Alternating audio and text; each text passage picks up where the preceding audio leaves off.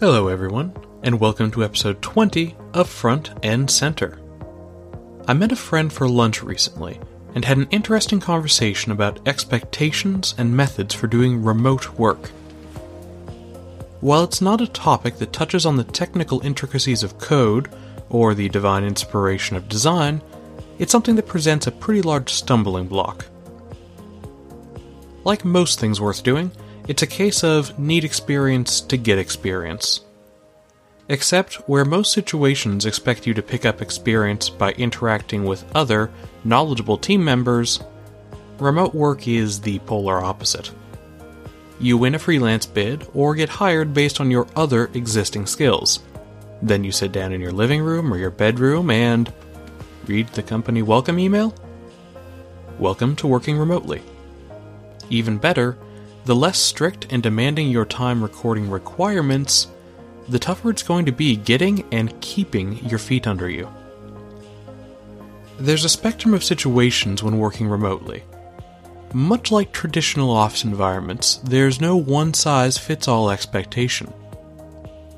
If you're working for a larger company, or a small team that hires remote consultants regularly, they may already have a regimented system in place. They might expect a daily record of hours worked, either entered manually or through a digital punch clock tied to your work account.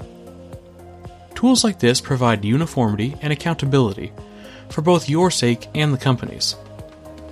Especially if you work as an external consultant with client billable time, this is very important.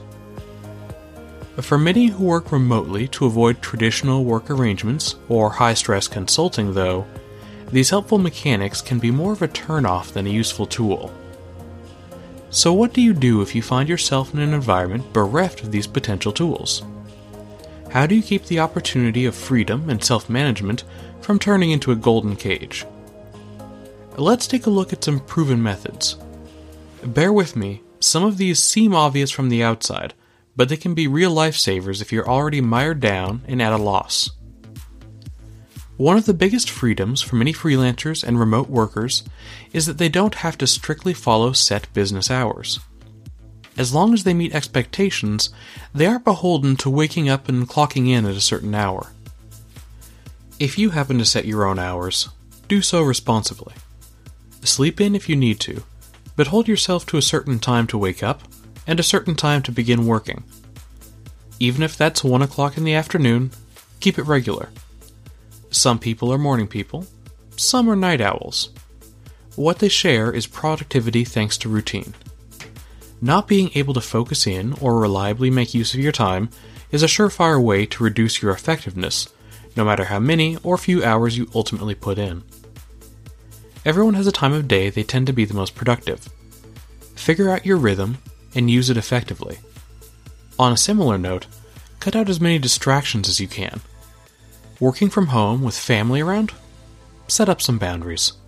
If possible, literally set a space up like an office or bedroom that is dedicated to being yours while you're working. If it sounds like it'd be easier just working while completely alone, maybe. I'm prone to being distractible myself. Too long alone in a quiet space leads to one of two things. Either my mind starts to wander, or I derail onto an idea for a new project. Whether a personal goal or something tangentially related to my work, it still results in me getting an effective 0 intended results. Keeping that routine can help with this, but it comes down to knowing your own tendencies and best counter strategies. I've known freelancers who literally use their own egos to stay on track. They're that guy, in designer clothes, sitting in the middle of the busiest coffee shop in town, working manically. No, it's not just for show, not all the time. The little voice in the back of their head keeps telling them that they have eyes on them, so they don't dare slack off. On the other hand, a constant litany of mocha orders isn't the most distracting topic for them, so they aren't in danger of wandering off task thanks to outside distractions. Whatever works for you, do it. If you don't know what works best, get creative and try a few things out. As long as it doesn't completely ruin your productivity for days on end, it's a worthwhile experiment. Another habit that helps both your work and everyone's around you is to communicate regularly and efficiently. Some remote workers operate as black holes. Requests and payments go in, and the product or design pop back out somewhere in the vicinity of the due date. There's nothing necessarily wrong with this methodology, but it's really not the best option for most people. Whether it's multiple clients paying for your freelance skills, or an established team of coworkers, keep in touch. Ask questions and make observations. Generally communicate the little bits of information that would normally be present when working physically close together. No need to be an oversharer. Your biggest client doesn't need a daily report on your breakfast and morning weather. Just make sure that the little details we take for granted internally don't pile up into a giant wall of silence for those around us. Another big issue for my friend pertains to anyone who's got either a salaried role or is guaranteed X many hours per week. What happens if there's a slow day, or heaven forbid, a slow week? Do you just cash out on your guaranteed hours and promise yourself to work super hard when more work actually shows up? There's a few ways to tackle this issue. The first is, reasonably, make sure that there isn't actually more work to do.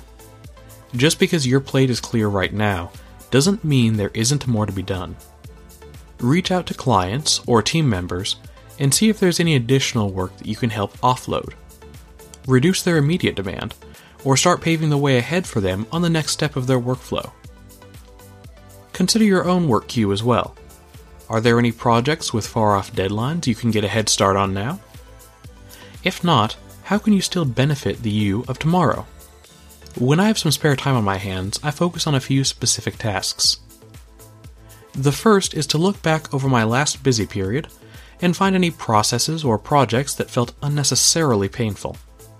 If I can figure out why something took so long or was too complicated, I can streamline that when it comes down the road in the future. Sometimes it's all about figuring it out in your own head. Other times, you can literally translate this forethought into Photoshop macros, pre-built code modules, or other quantifiable tools and assets. If you end up with an actual end product, share it to your team or community at large. I guarantee you someone else has struggled with that same issue. At the very least, you're going to save someone some time and effort someday. With luck, you'll receive some well-earned recognition for your effort and foresight. Still at a loss for productivity? Learn. Learn. And then learn some more. Revisit those trouble spots again. See if there are other tools, languages, or technology that can help in a new way. If you have a major project coming up that might be outside your scope, start researching and making practice projects. Whatever your situation, I promise there's an effective way to spend your time and still value the time you've promised your client. Thanks for tuning in, everyone. I'll be looking forward to the next 20 episodes and the next beyond that. Until then, though, this has been Chris Lantizer and Front End Center.